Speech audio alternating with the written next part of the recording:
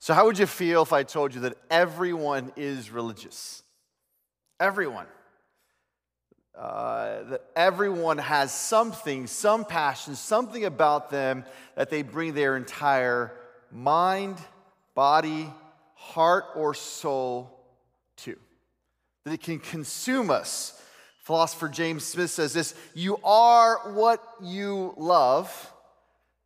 And ultimately, what you love begins to form and shape you. And that same thing you love that is forming, shaping you and I is the very thing we then worship. And then what we worship is what we are religious about, what we bring our mind, body, heart, and soul towards. Everyone is religious. And I know some of you are probably thinking, because some of you are contrarians just like I am, so I totally get it. They're like, heck no, not me. I am not religious. And some people say, and I hear this all the time, I'm spiritual, but I'm not religious. Or I hear, I love Jesus, but I don't love religion. Or I came to this church to get away from religion. I'm going to give church one more shot, and I heard this place isn't this very religious place. So hear me out. But the truth is, we all have something in our lives we treat as ultimate right. That is the North Star for how we live our lives, and we give our time, our days, our passion, our love, sometimes our finances to this very thing that shapes us. And so then, as it shapes us, our thoughts, our desires, therefore our daily habits really get wrapped up in this thing that we say we love, and it really does become a form of religion. I was reading an article right after the pandemic hit, and it was one of the East Coast newspapers, and they said, is religion alive and well in America? And the answer was overwhelmingly yes, religion is alive and well. And why did they say it was alive and well? Because they created a rubric of what it means to be religious. Do you give your time to it? Do you give your passion to it? Do you propagate it and talk about it to others? Do you give your money to it, your devotion? Can it sometimes divide your family? And they said, yes, religion is alive and well. Unfortunately, it is shaped from religion around a deity to religion around politics. And it was a political piece, and it reminded me that somewhere in our hearts and our desires, we are religious. Why? Because we are all living for something. What is that something? Family, job, success, your friendships, your passions, the things that you do on social media. Some of us wake up every day trying to figure out what we're going to post and how we're going to do things, and that begins to shape our lives. And sometimes we will create a meal in a way that it is picture-worthy for Instagram. Instead of, what do I feel like eating today? We start wondering, what does everybody want to see that I'm eating today?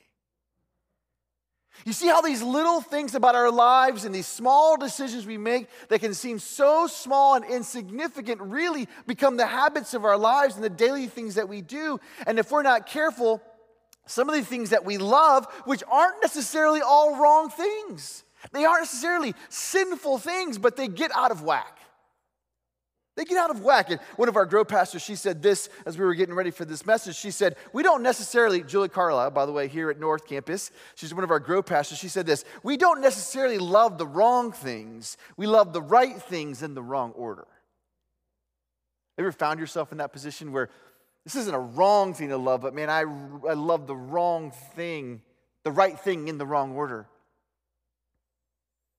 Reminds me of a couple I was counseling, and one of their biggest issues was for her. She was like, I make this incredible meal. They'd been married about a year, and she was raised a particular way, and here's how you provide for your husband. And she was making these meals, and he's coming home, and he's not really eating them.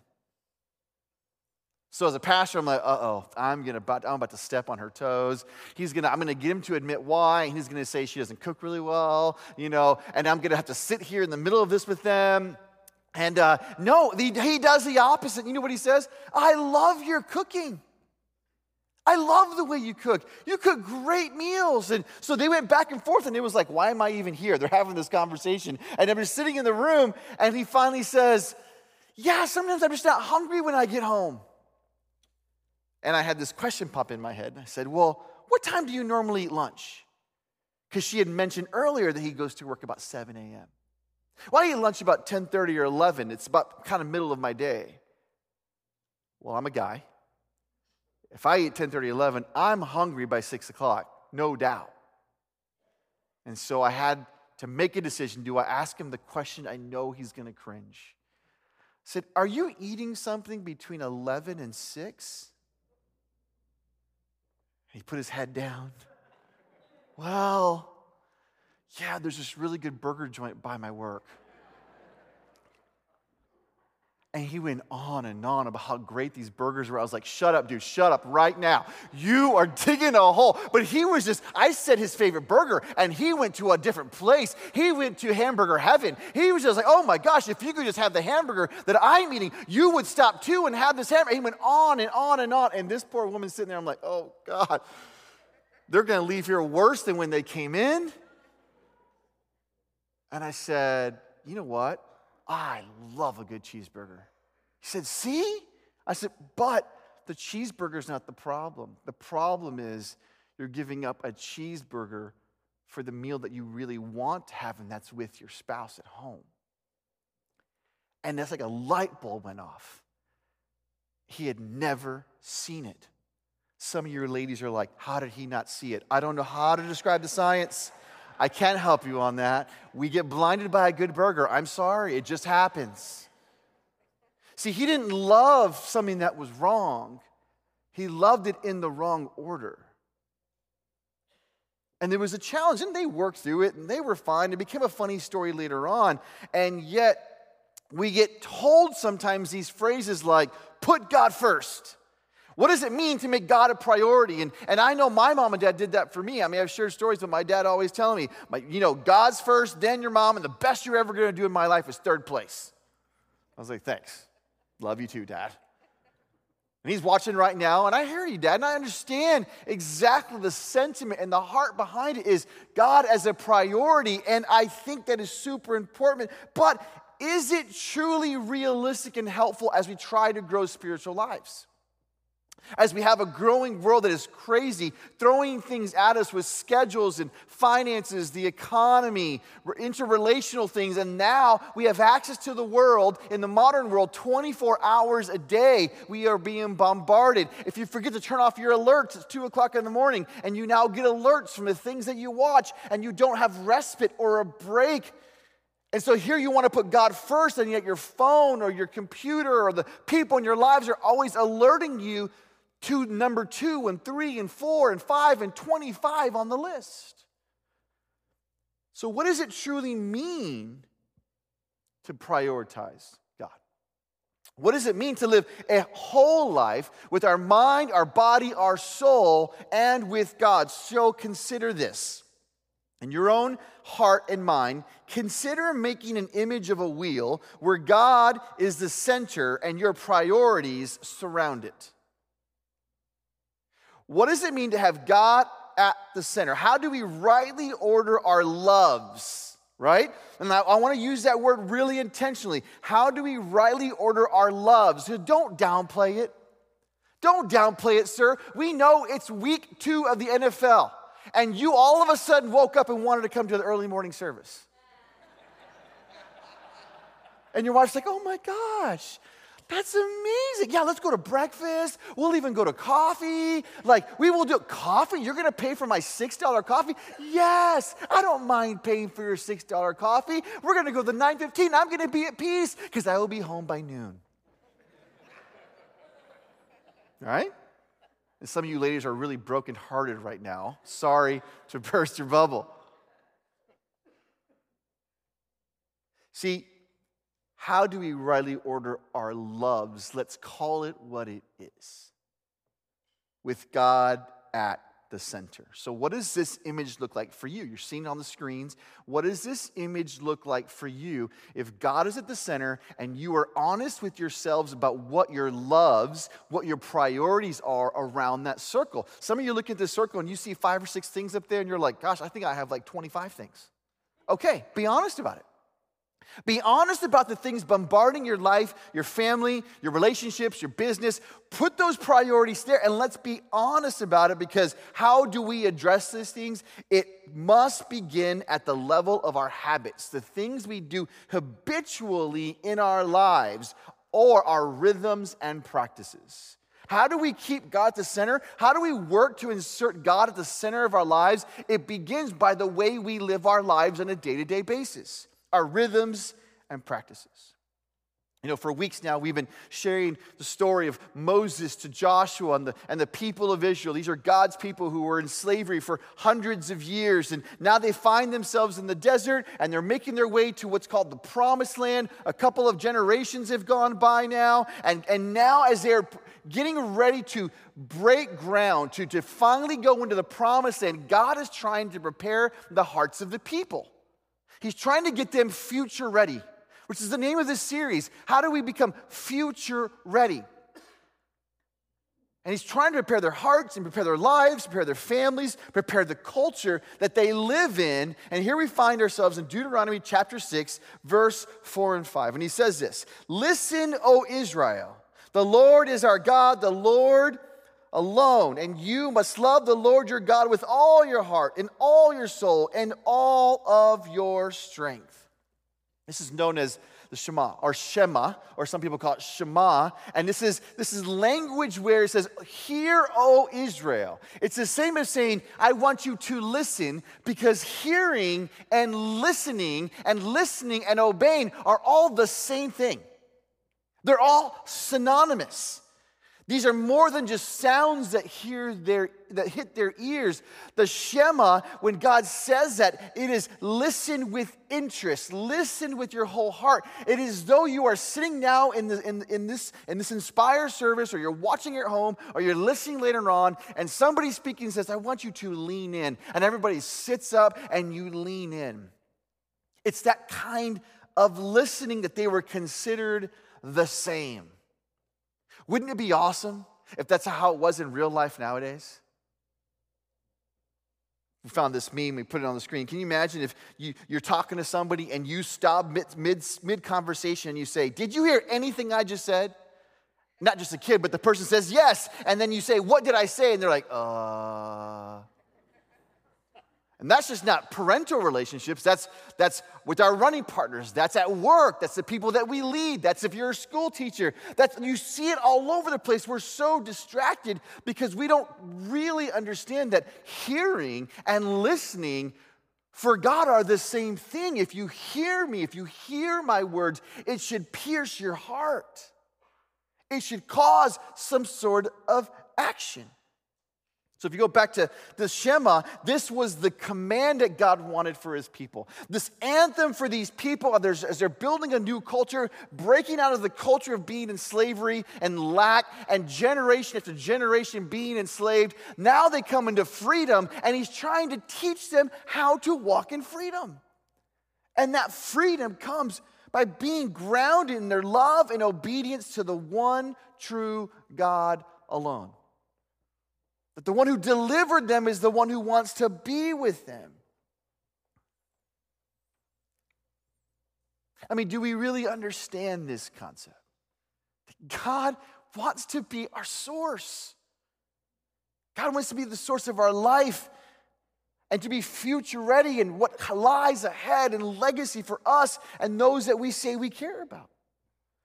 If we're not careful, we will tend to turn to God only in our time of need and not truly proactively preparing ourselves for what's to come. So how do we keep God at the center of our lives, the center of everything we do? How do they, as the people of Israel right here in Deuteronomy, do this? By beginning at the level of their habits. At the level of their habits. And I want to pause real quick. This wasn't in my notes, but as I was praying this morning, I was like, God, Something about this isn't hitting me right. What is it? And as I prayed about it, for me personally, when I hear this word habits, it's like, oh, are we trying to do behavior modification? Is that what we're talking about? Behavior modification? And here's the truth. It actually depends on the posture of your heart. See, if we posture ourselves to say, well, I'm going to do 1, 2, 3, and 4, and 5 so I can gain favor with God, then yes, it is behavior modification. If the posture is our heart that I love God, I believe in God, I believe He sent His Son Jesus to die for me, and in that death, in that great exchange, I offer my life as a living sacrifice, and because of that love, and because of a growing relationship, it's causing me to change 1, 2, 3, 4, and 5. That is not behavior modification. That is lining up to God's desire for our hearts and for our lives. And only you know the difference. I don't want you to change your behaviors. I don't want us to say we're going to be a church that does 1, 2, 3, and 4, and 5 really well. I want us to hear it as though it is the Shema, that when God speaks, we listen, and because of our desire to line up to Him, it causes our actions to line up with who He is. That is not behavior modification. That is shaping and formation. And there's a big difference. He goes on in verse 5 of Deuteronomy.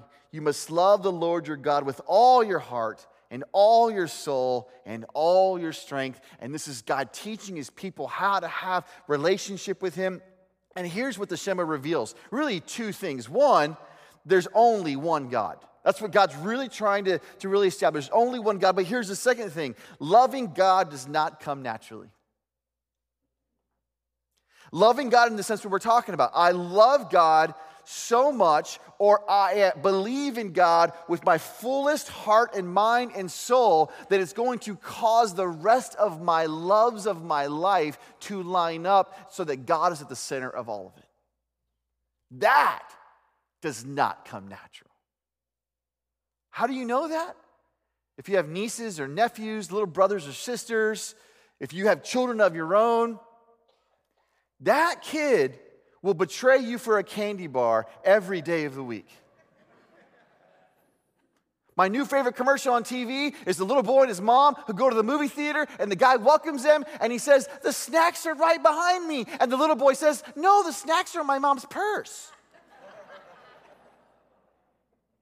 Right? It doesn't come natural.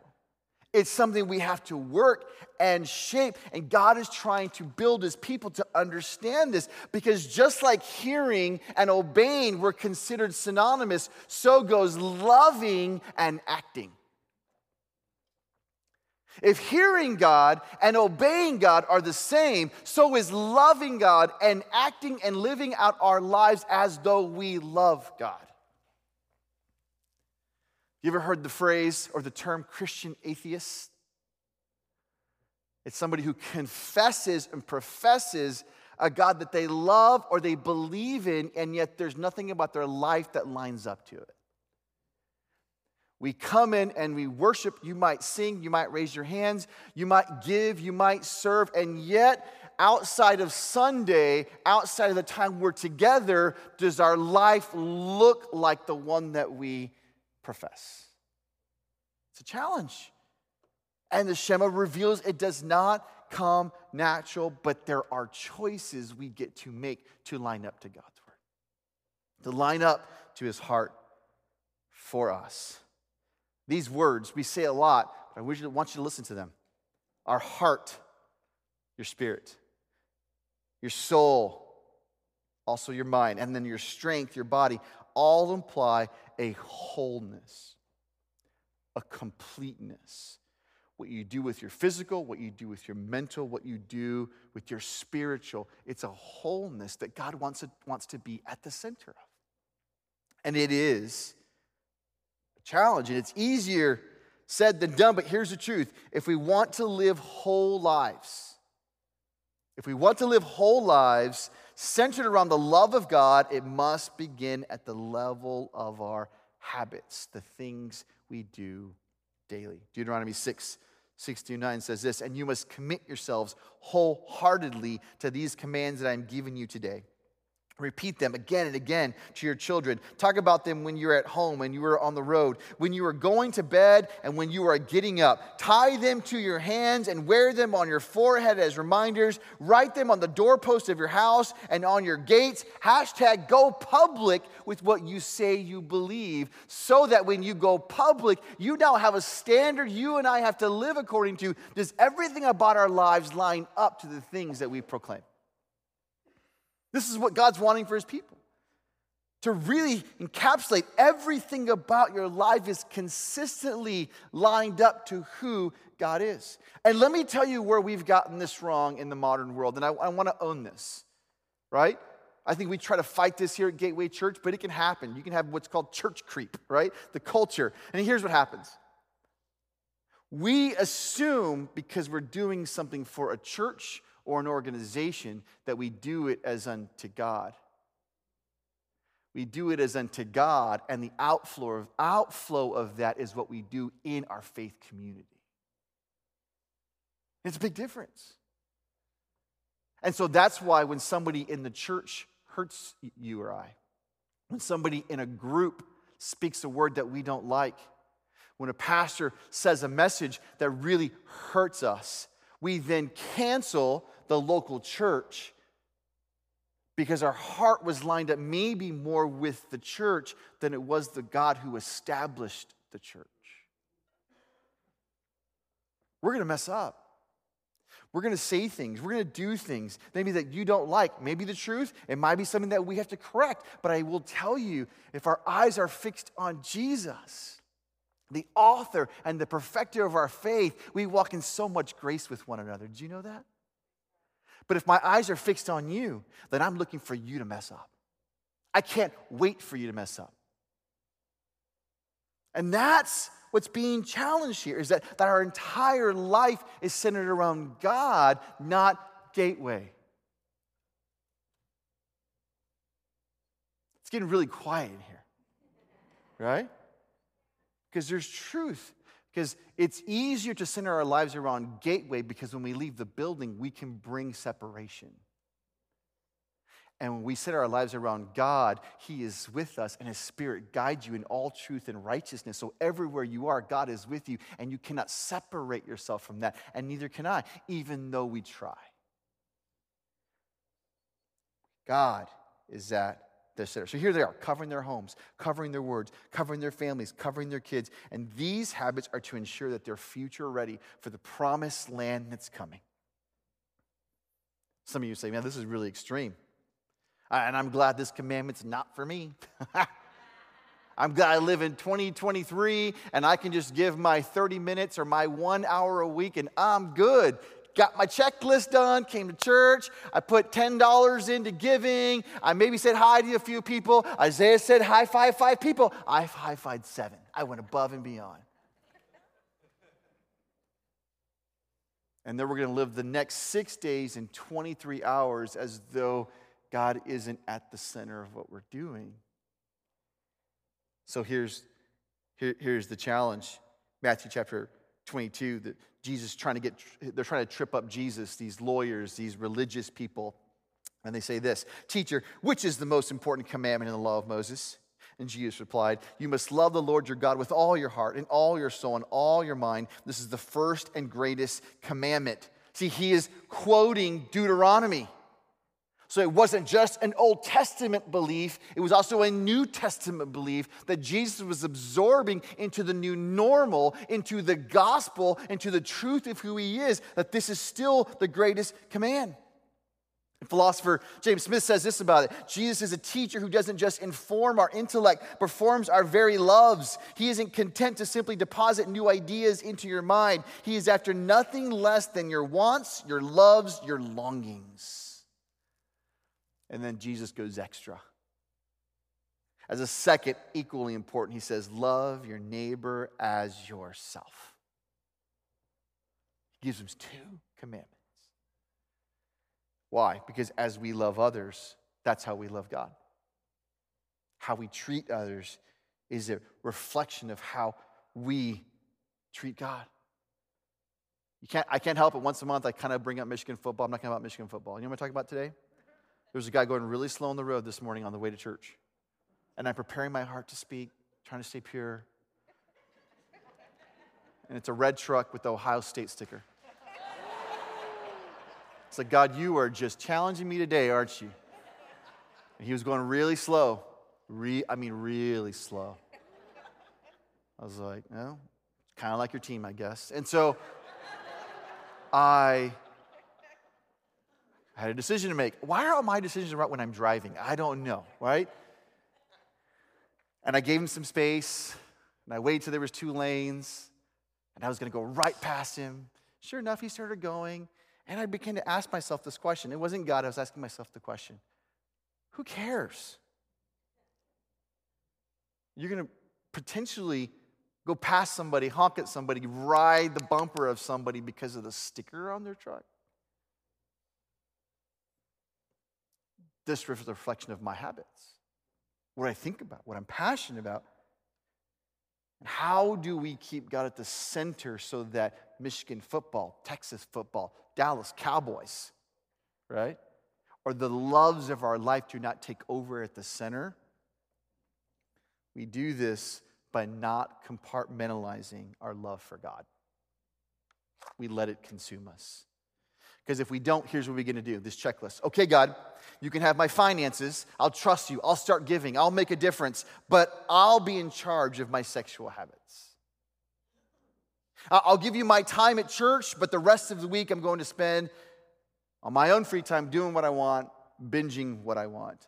I'll devote my career to you, God, but I'm not going to hang onto this unforgiveness towards my coworker. And then, God, you can have my singleness, you can have my marriage, but I'll keep my thought life and my porn addiction. See, we begin to live this duplicitous life, and there's no room for duplicity.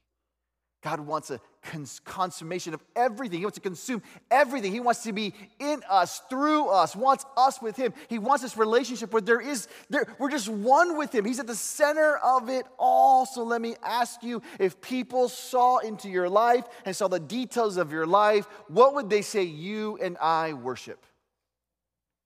What would they say the religion of our life consists of? Matthew 6:21 says this, for where your treasure is, there your heart will be also. Where are you this morning with the treasures of your heart?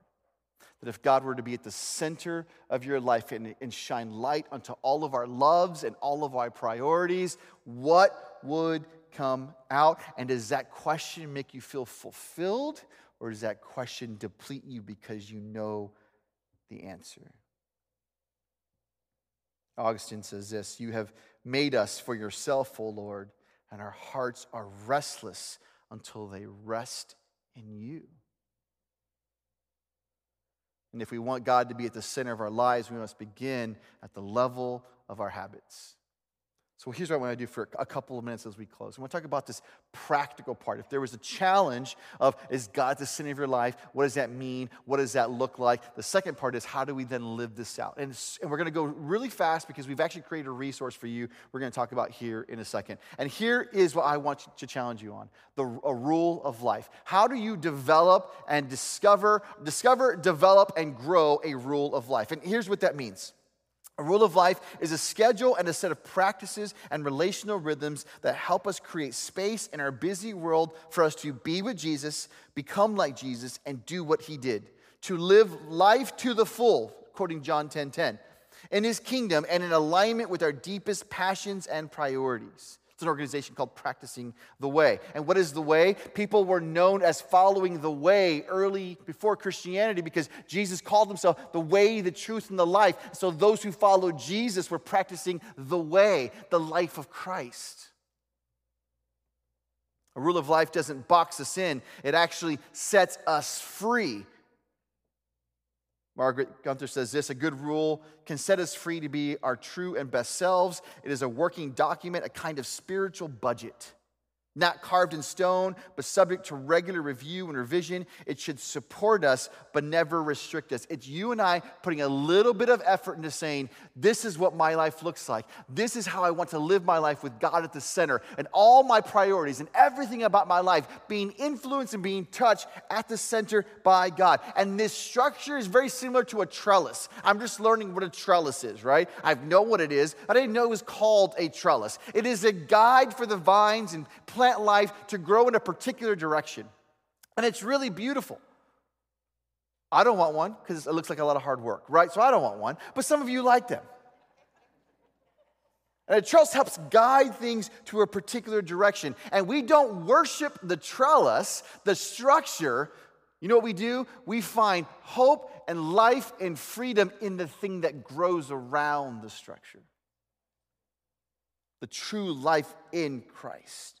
And a rule of life is like a trellis. It guides us based on our particular issues of our life. Maybe you're co-parenting with an ex. Maybe you're a grandparent raising grandchildren. All these things that make your situation different, that's why a rule of life is great for us to really be challenged.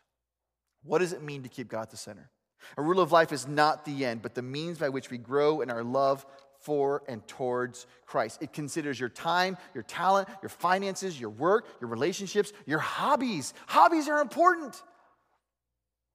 I was trying to play golf all summer, but I couldn't enjoy it because it was 107 degrees outside. I'm so excited. Why? Do you know one of my hobbies I love to do by myself, and I don't have my phone, and I'm not talking to anybody? I love to walk a golf course. I'm by myself for 4 hours. I might be frustrated about half the time, but the other half, I get to spend time with God. For every bad shot, God, you know what? It's better to be golfing than somewhere else right now, right? See, some of our hobbies we look as a distraction, or maybe right there in your hobbies and your interests is where God's going to meet you. So we consider all those things. So here's a graphic we're going to share on the screen. It looks really cool because it was made by one of our graphic designers. It's his, Jeff, it's actually his rule of life. So if you look at this graphic, look, he's talking about what's relational, spiritual, physical, financial, and missional for him. And under there are his passions, things that he loves. Look, you see the Gateway logo. You see that one star over there, whatever that is. And Cowboys. And missional, how's he doing life by life? Like, look at how he's mapped out his life. You see how fun and interactive this can be, but it includes the truth of your loves and passions for your life. So what we did is we were able to gain one of these tools. And we're going to talk about that here in a second, but here's a few ground rules I want to give you as we dive into this. And we ask you to dive into. Maybe you'll do it in your group. Maybe you do it with your teenager. Or if you're a teenager, ask your parents to sit down and create one for your family, for you. Here's the ground rules of crafting a rule of life. Number one, start small. Don't start where you want to end up. Start with the right next step. What is the right next thing for you? Number two, be specific. Look for practices that are practical, concrete, and embodied, not vague and ideological, things you actually do.